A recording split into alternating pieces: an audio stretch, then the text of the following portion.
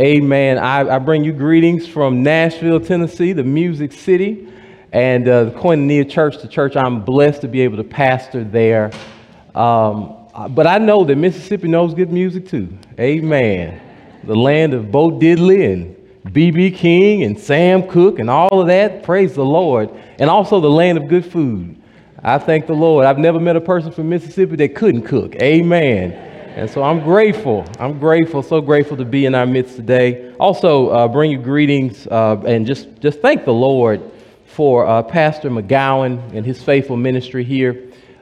He is a pioneer within the PCA, and I'm grateful to know him. He's just been a brother, a true brother in the Lord, a faithful shepherd. Thank the Lord for the shepherding team here at Redeemer. Also to the Taylor family who just so graciously hosted me and have been kind to me since over the past several hours since we've been here in Jackson. Well, there is a word from the Lord, and I'm going to just direct our attention to Mark chapter 4 on this morning. Mark chapter 4. We'll read God's word together. Mark chapter 4. Read the scriptures and then we'll just breathe a word of prayer. This is God's word. And he said, "The kingdom of God is as if a man should scatter seed on the ground. He sleeps and rises night and day, and the seed sprouts and grows, he knows not how. The earth produces by itself first the blade, then the ear, then the full grain in the ear. But when the grain is ripe, at once he puts in the sickle, because the harvest has come." Father, we are so grateful for the opportunity we have now to share in your word. We pray, God, that you, by your grace and by your spirit, oh God, would prepare our hearts, our minds, to receive your mercies, your kindness, O Lord. Work within us, O God, in a powerful way. Apart from you, we can do nothing. But with you, Lord, all things are possible.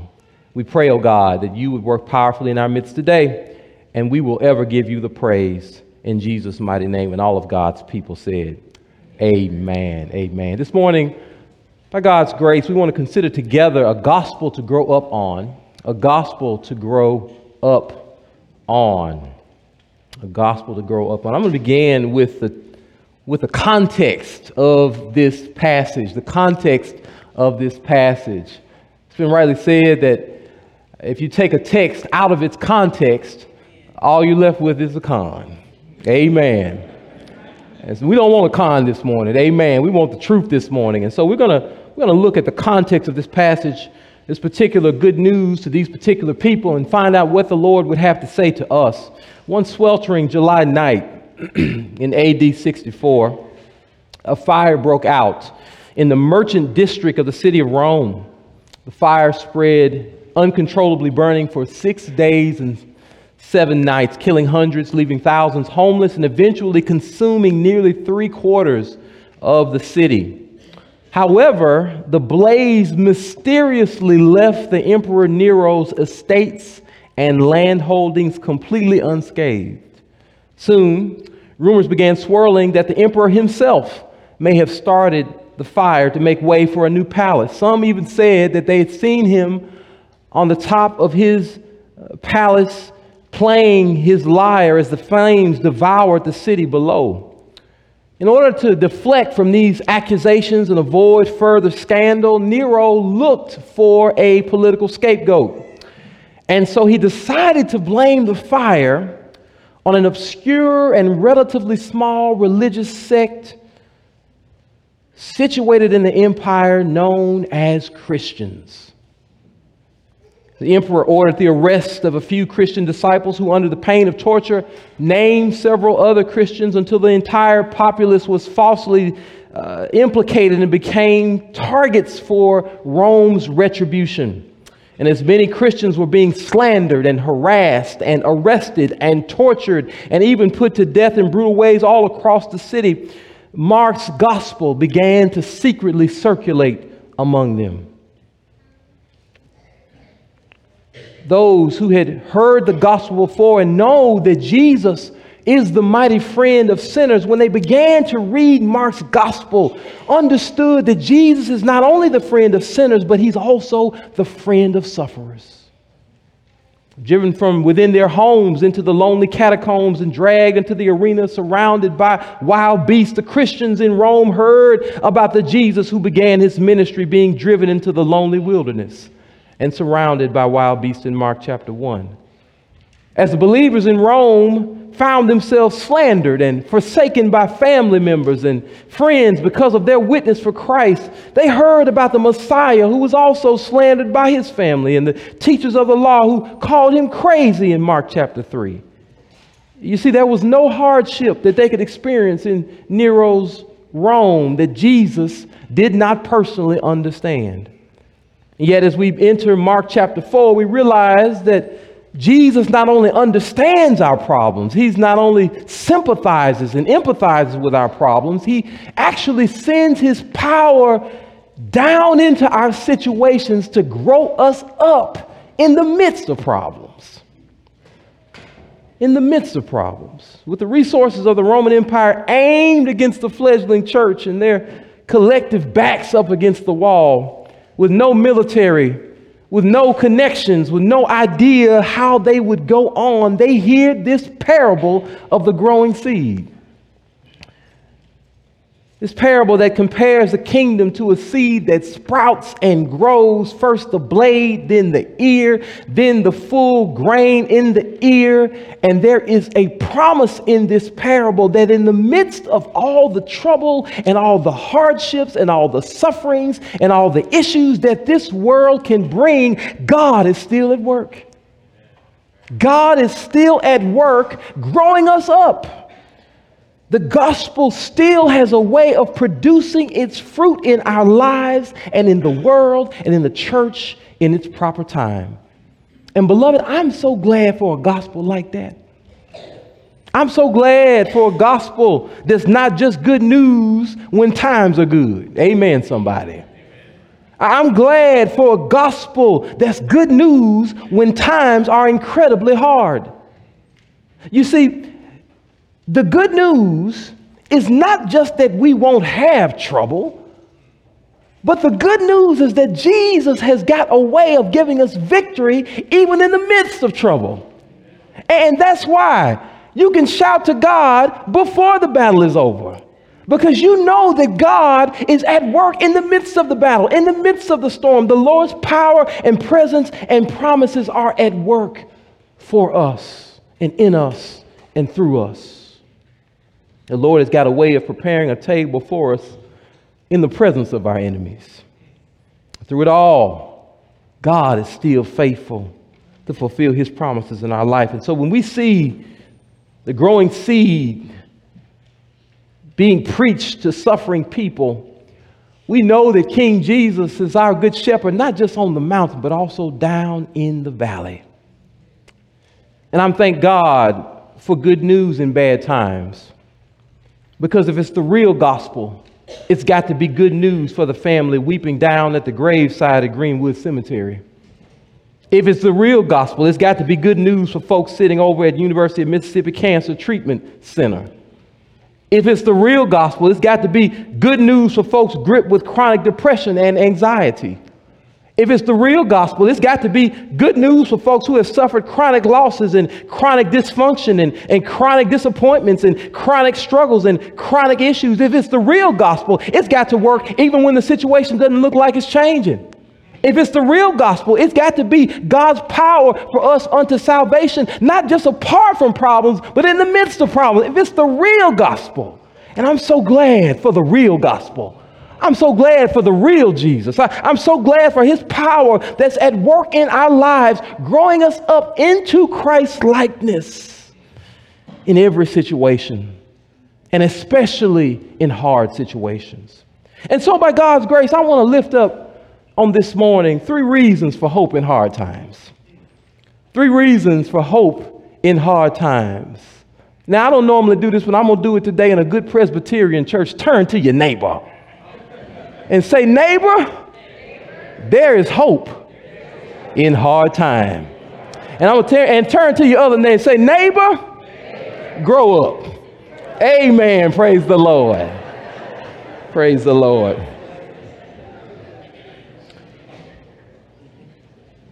By God's grace on this morning, here are 3 reasons for hope in hard times. Hope that allows us to know that God can grow us up in every situation. In hard times, if you're taking notes, put this in under point number 1. In hard times, God grows us up mysteriously. In hard times, God grows us up mysteriously. Look at what it says here in our passage. And he said, the kingdom of God is as if a man should scatter seed on the ground. He sleeps and rises night and day, and the seed sprouts and grows. And listen to this last part. He knows not how. He knows not how. I want us to focus on that phrase, he knows not how. I'm grateful for the gospel, and he knows not how. You see, these words, he knows not how, put us in the realm of intellectual humility. If I was to put on my philosophical hat, I would call it epistemic humility. This means you don't know what you don't know. You see, before the days of microscopes and modern botany, farmers scattered seeds by faith, believing that life would still sprout and mature and go on, even though they didn't know how it was going to happen. And Mark's gospel was written in a context where people did not know how the power of God, the life of God, the church of God, the gospel of God were going to go on. They knew that they were there. They knew that Nero was hot on their tails, and they didn't know how they were going to make it. But the parable of the growing seed promises us that God's power is still at work even when we don't know how. God's power is not limited by what our eyes can see and what our minds can think and what our imaginations can conceive. You see, Westminster Confession of Faith, chapter 2, article 1, calls the one living and true infinite God in being and perfection, it calls him incomprehensible. God is incomprehensible. That means that God's work is too vast, too deep, too wise for us to fully comprehend it. God is operating way above your pay grade. Listen, you playing chess, or you playing checkers, then God is playing 4D chess. Listen, one song puts it this way. One song said, listen here, while you're trying to figure it out, God's already worked it out. God's already worked it out. The incomprehensibility of God means, beloved, that we can never afford to give up hope based on what our eyes can see and based on what our minds can figure out, because God is operating above our minds, above what we can see. God is operating far beyond what you can imagine or think. And so if you can't figure out a way to get out of this situation, don't worry, God has still got it covered. If you can't figure out how you're going to go on, don't worry, God has still got it well under control, because the scriptures tell us, beloved, that it asks the question, it says, who has known the mind of God that he may instruct him? Who can tell God how to run his show? Come on, somebody. Listen, you remember old Job thought he had a better idea than God. Old Job he started off well, but somewhere along the way, Job started thinking, man, I don't know what's going on with this situation here. I mean, Job lost his health, he lost his wealth, he lost members of his family, his children. He lost a lot of things, and he eventually began to question the plan of God. And then God showed up, and God asked him some series of questions. God asked him, where were you when I laid the foundation of the earth? Come on, somebody. Where were you when I laid the foundation of the earth? The implication is that, listen here, if I can lay the foundation of the earth, then surely I can lay the foundation of your life. He said, can you lead the constellation out in their seasons? The implication is, Lord, Job, if I can bring 100 billion stars forth in their due seasons, don't you believe? Don't you know I can bring your redemption forth? Don't you know I can bring your deliverance forth? Don't you know I can bring your blessing forth in due season? It was good news to Job when he realized that God was operating way above his pay grade. My goodness. And you notice God never explained to Job exactly what he was doing in Job's life, but Job still repented and put his hand over his mouth and said, I heard about you with my ears, and now I've seen you with my eyes. Oh, Lord, have mercy. Job realized I'm playing checkers, but God is playing chess. God has got this well under control. And that was good news for Job. That was enough for him to pray. That was enough for him to repent. That was enough to him to be satisfied, knowing even though I can't figure out, God has already got it worked out. And that's good news for you today, beloved. That's good news for you today, beloved, that God is much smarter than we are. That God has got a plan at work over our situation that we wouldn't believe it if he told us. And so we can never afford to judge our situation based on the finite confines of our own imagination.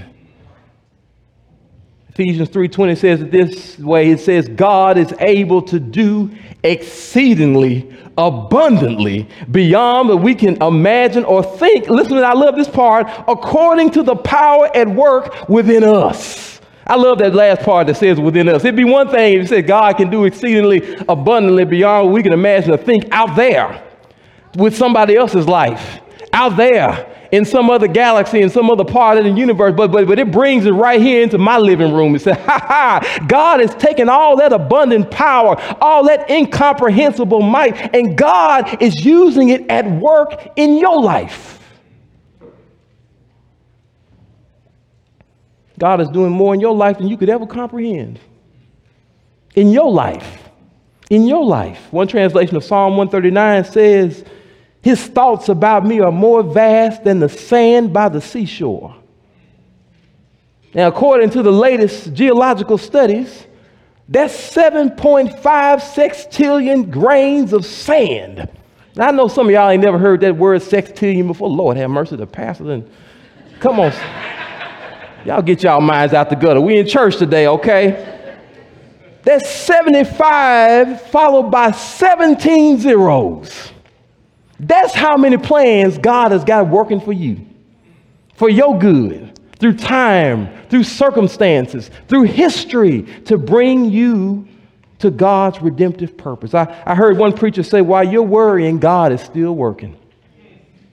While you worrying, God is still working. I want you to notice, I love this part. It says that it says whether the man was awake or asleep, he rose at night and in the day. I love it that Jesus put the fact that this man rose at night. Because you know what that means? If you get up at night, that means you're worried. Lord have mercy. This man, I love it. It says he rose, whether he rose at night or at day. It started at night. That means this man started out worried. This man scattered his seed and couldn't get to sleep. Rose at night. And I love it that the seed was still working whether he worried or whether he didn't worry. The seed was still sprouting and growing all the time beneath the surface. So you might as well not worry because God is working it out. You know, God's ability to work beyond our imagination is seen most clearly at the cross and in the resurrection. You say, even though the scriptures declared that the Messiah would be despised and rejected, a man of sorrows and acquainted with grief, the apostles could not fathom how God could bring salvation through suffering. Even though Jesus predicted it. You notice how Jesus said over and over again that he was going to be betrayed and that he was going to suffer many things. But the apostles constantly doubted it because their minds could not fathom how God could bring about good through the crucifixion of the Messiah. But on the other side of the resurrection, as they look back on these events, they realized that even in their darkest hour, God was still at work. Even when it looked like all was lost, God was still at work. Even when they were hurt and afraid, God was still at work. Even when they were confused and didn't know what to do, God was still at work. Even though they scattered and they were doubtful and they gave up on the movement, God was still at work. Even when their master was suspended between heaven and on earth and he gave up the ghost, God was still at work. Even though they tried to bury him they buried him in a borrowed tomb and they put a seal on it and they thought they were done with Jesus of Nazareth, God was still at work. No matter what you are going through, God is still at work. If you belong to the Lord today, if you have faith in Christ today, if you've been claimed by the word today, if you're a part of God's kingdom today, God is still at work. You need to know that today. I mean, I listen, these are not just platitudes. I want to talk to some folk that's showing up going through something. Not just, hey, look, not just big things. Maybe you're going through something big, but even if you're just going through the mundane difficulties of life, I want you to know God is still at work. Even when you had a bad parenting day, God is still at work. Come on, somebody. Even if you're having struggles in your relationship, God is still at work. Even if you feel lonely and nobody understands, God is still at work. Even if you've got chronic pain in your body and some strange diagnosis, God is still at work. You need to know that today. And no matter how impossible it may seem, God is still at work. One author said it this way. One author said, the very situations we wish were the most different are the very situations in which God is working most deeply. I'm going to say that again. The very situations we wish were most different are the very situations in which God is working most deeply. And so, beloved, in hard times, God grows us up mysteriously. But also, here's my next point. In hard times, God grows us up divinely by his power, not by our power. Look at what it says in verse 8. The earth produces by itself. Careful to tell us that the farmer, the man that scattered the seed, he's not the one that made this thing grow up. The Greek word the text uses is automate, from where we get the word automatic. This means self-prompted or acting without outside instigation. The point is that the farmer does not have the power to bring life forth or to sustain life or to mature life. And beloved, we don't have the power to fulfill God's promises either. We don't have the power to bring forth life either. And that's why the saints in the black church have always believed in the God that can make a way out of no way. Listen, if we're going to be saved at all, God has got to do all the saving. Hey, oh man, I thought in the Presbyterian church I would have got 5 amens on that one. About the sovereignty of God in salvation, man. Y'all should be singing the hallelujah chorus on that one. In hard times and in good times, God is our strength. God is our all in all. Abraham and Sarah, listen, beloved, God had promised them a child, and God waited to way beyond their childbearing years. Way beyond their childbearing years. And they was old when God made the promise, and then God waited longer. He waited till this situation was sure enough dead. He waited till there was nobody could say, well, maybe. No. This was a womb that was dead. This was a brother that was dead. All the equipment was no longer working. This is way past the expiration date. And God waited that long so that when he gave this child, when he brought forth this promise, they would realize that salvation belongs to the Lord. That when we are saved, God did all the saving. That's one of the great lessons again of the cross, is that salvation belongs to the Lord. Because y'all remember that great prophecy said that I will strike the shepherd and the sheep will scatter. The apostles fell asleep in the Garden of Gethsemane. In the moment of truth, when it all came down, they scattered and ran home and shut themselves away and fled from the scene. The women, they wanted to follow Jesus, but they were socially weak. They were only able to stand at a distance and watch helplessly as their master was crucified. Listen, because Jesus was the one that was going to do all the saving. If we're going to be saved, it's Jesus all by himself doing the saving. And he takes upon himself the complete responsibility for your salvation and my salvation. And that's good news, y'all. That's good news.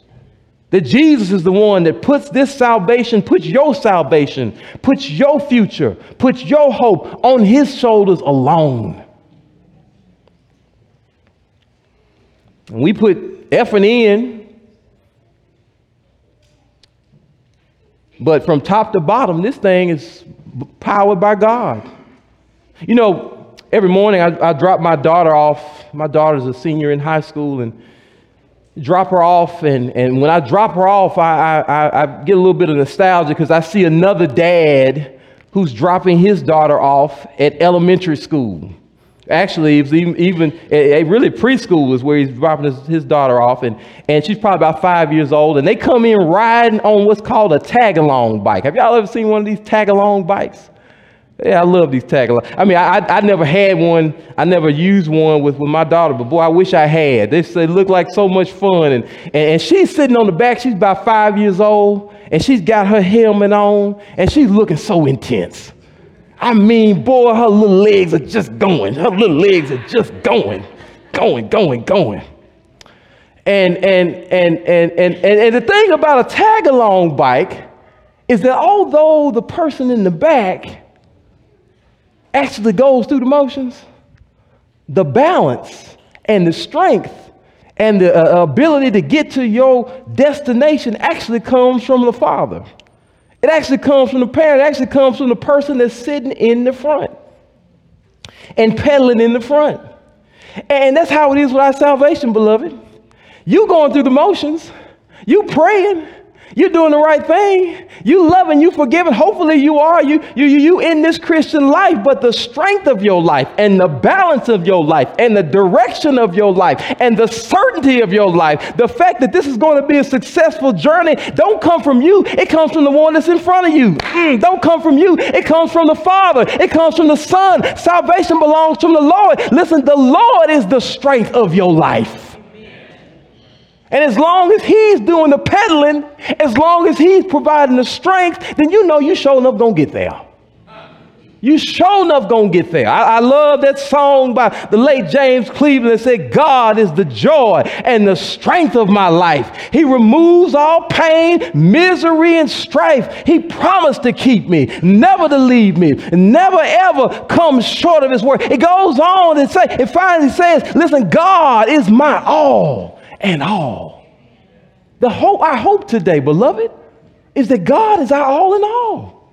If you find yourself at the end of your rope, if you find yourself weak and suffering, and struggling and say, I don't know how I'm going to go on, well, you're in the exact right position for Jesus to show himself powerful. For he said to the Apostle Paul, my grace is sufficient for you, for my strength is made perfect, not when you're strong. My strength is made perfect, not when you got it all together. My strength is made perfect, not when you know where you're going to go. My strength is made perfect, not when you got some money in your pocket. My strength is made perfect, not when your relationships are coming together, but my strength is made perfect in your weakness.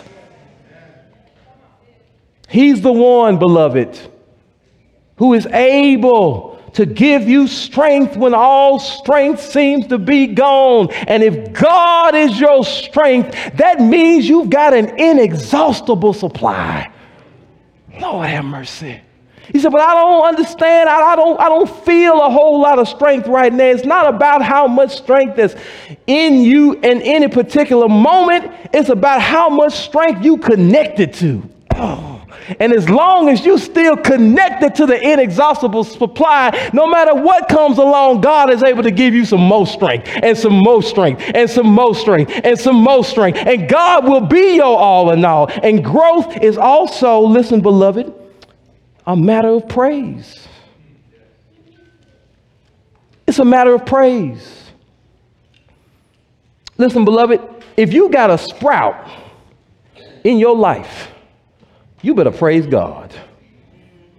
If you got a blade in your life, I'm not talking about the full grain of ear yet, but I'm talking about this sprout of sanctification. Some of us are kind of far along the journey in this Christian life, but some of us say, oh my goodness, some days just look like a little sprout. This just look like, hey, I just thank the Lord. But hey, but if you got a sprout, if you got some sanctification, you ought to praise the Lord because you didn't give it to yourself. The Lord, our God, in his mercies and in his grace is the one that made life sprout up in your life. He's the one that gave you the growth and the progress in the Christian life. And if you can say today, I'm not what I'm going to be, but thank God I'm not what I used to be, you ought to be able to praise the Lord today. Oh my goodness. I look back on my life.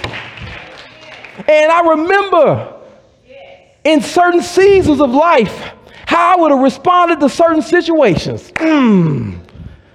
In my flesh and in my attitude and with my own worldly perspective, but the Lord has brought me from a mighty long way. Oh my goodness. And I find myself loving where before I used to would hate. I find myself believing where before I used to would doubt. I find myself with some patience where before I used to would cut somebody off. Lord, and I thank the Lord for every bit of sanctification, and you ought to thank the Lord too. If you look at your life and you say, my goodness, I can see where the Lord has brought me, you ought to give God some praise because you didn't give that to yourself. The Lord our God gave it to you. He gives us a new walk and a new talk and a new perspective. And it didn't have to be that way. It did not have to be that way. Jesus didn't have to sanctify you. He didn't have to grow you. He didn't have to redeem you. But God has been good to us. He's made a way for us. He's been faithful to us. He sent a whole church around us. He's given us the gospel over and over again. The fact that you're sitting up in here in the church, in this church house today, if you trusting in Christ today, if you giving him some praise today, if you giving him some thanks today, that ain't because you decided, baby, that you wanted to come in today. That's because the Lord woke you up this morning and started you on your way and gave you a reasonable portion of health and strength and put himself on your mind and put himself in your heart and brought you in here to give him some praise. So let's give him the glory.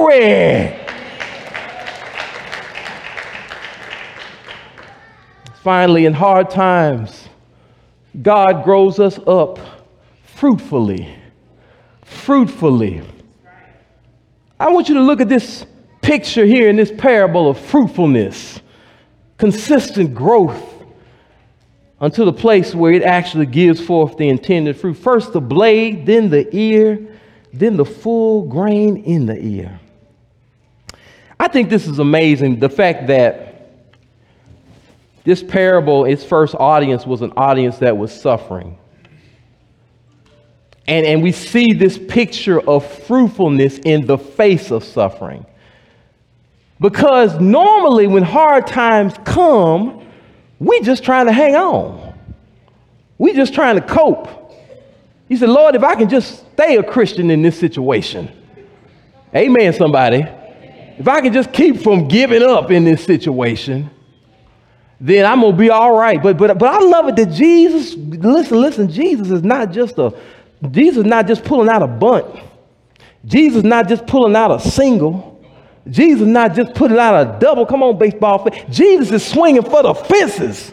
Jesus is swinging for, my good, this is a parabolic grand slam when Jesus said, not only are you going to just be able to cope, not only are you just going to be able to survive, I'm going to actually make you fruitful. I'm going to actually grow you up. I'm going to actually do more in your life than you could have imagined or thought in the midst of suffering. This is a redemptive grand slam right here.